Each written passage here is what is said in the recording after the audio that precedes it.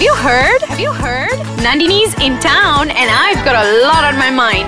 Join me in Nandini's Thoughts. Hi guys, welcome to Nandini's Thoughts. This week, I want to share an opinion of mine that I believe is quite unpopular, which is basically my hopes for the legalization of abortion in Malaysia. Wait, please lah, don't stop listening until you hear me out. I have actually been super surprised at how unwilling people are when I talk about legalizing abortion here. They make it seem like I want a free pass to kill little children. Well, it's a lot more complicated than that. It goes beyond destroying the life you may have accidentally or carelessly created. To me, it is more about the freedom to choose what to do with your body. I think people tend to forget that while it takes two people to create a child, it is the female that needs to deal with it directly. We're the ones who need to carry that child, watch our bodies change, and go through a whole bunch of other things, including putting our lives in danger to bring that child into the world if we choose to do so. That is a lot and life-changing. I mean, I grew up watching Gilmore Girls. I don't know, anyone who grew up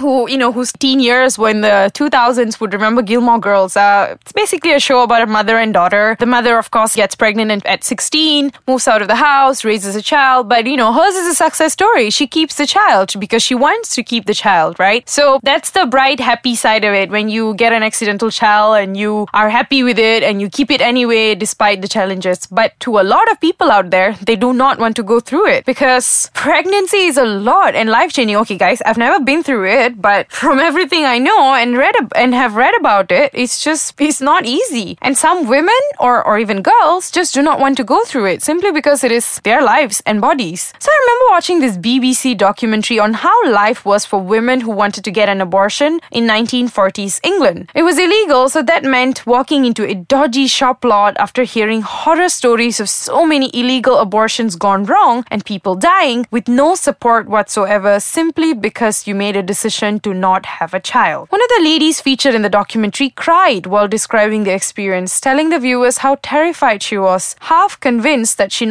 may not make it out alive. She's not the only one, and her story was, 50, 60 years ago. It was a long time ago. But the truth is that if fast forward to 2018 and most of the world is still going through the same thing, right? It's not like, it was like that. Of course, abortion is legal in most parts of England. It isn't in Malaysia. It isn't in a lot of other progressive countries too, due to religious issues and just how people feel and think about it. So it's really saddening to think that, I'm 27 this year. This is 2018 and the whole world is like, hey, look at us. We're super progressive, women's rights, glass ceiling, Me Too movement, this and that. But abortion laws, still tak ada. So that's really sad. There are millions of other women out there like that all around the world, including in Malaysia. Anyone who reads Malaysian news, like on and off ke apa, but if you read it at all, you know that baby dumping is at an all-time high. Sex education is still not a part of our school system, but abortion is illegal, and that is a discussion very few in the country want to raise. I've seen a lot of women, a lot of really respectable, amazing women in this country raise women's rights, but I never quite see them talking about abortion laws, and because I understand how icky and taboo it is, and that could just turn people away from women's right in general or breaking the glass ceiling. But I don't know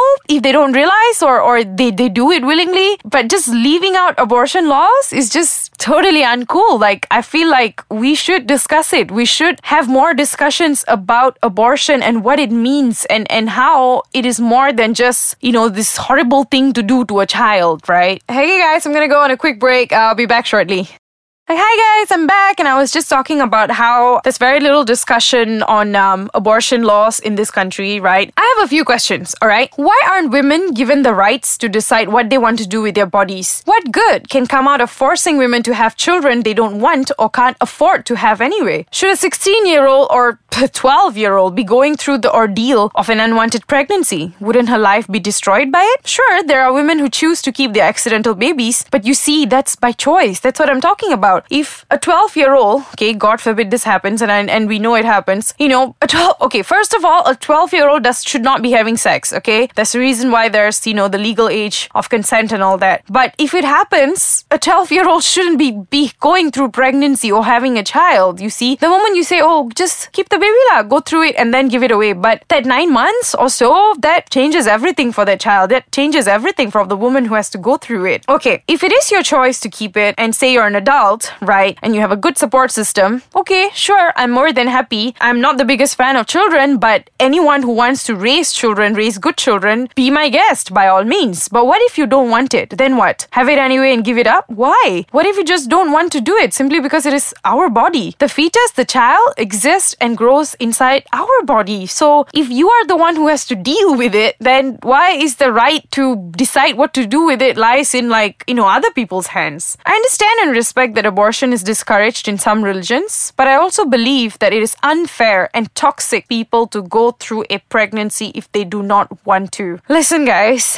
not everyone wants or can be a parent, and I think if we look around we will know that not everyone is cut out to be a parent. A child, unlike marriage, to me personally, is a lifelong responsibility. You can get a divorce, you can stop being a spouse, but you never stop being a parent. Once you're a parent till the very end, and that is a huge, I feel like being a parent is probably the biggest decision a person can make. And unwanted children don't exactly have the best of lives. I know some friends who are accidental kids and their parents never quite, kind of grew to like them. It was always, oh, you're accidental. Well, I can have you, I can afford to have you, but you're accidental. I never quite wanted to be a parent. That growing up in such an environment where, the parent isn't invested in the child's life or is, just basically doesn't have much to invest in the child is truly detrimental to the child's life. Like, I don't know if, a lot of us know other, parents or other people or other kids who've gone through it, but I have seen it happening around me, and I know how terrible it can be when someone who doesn't want a child is forced to have a child and has the child. It is not great. The outcome is terrible. All this, right, can be avoided if we give women the legal right to abortion. Of course lah, in your head, I think when I say abortion, you think like this creepy,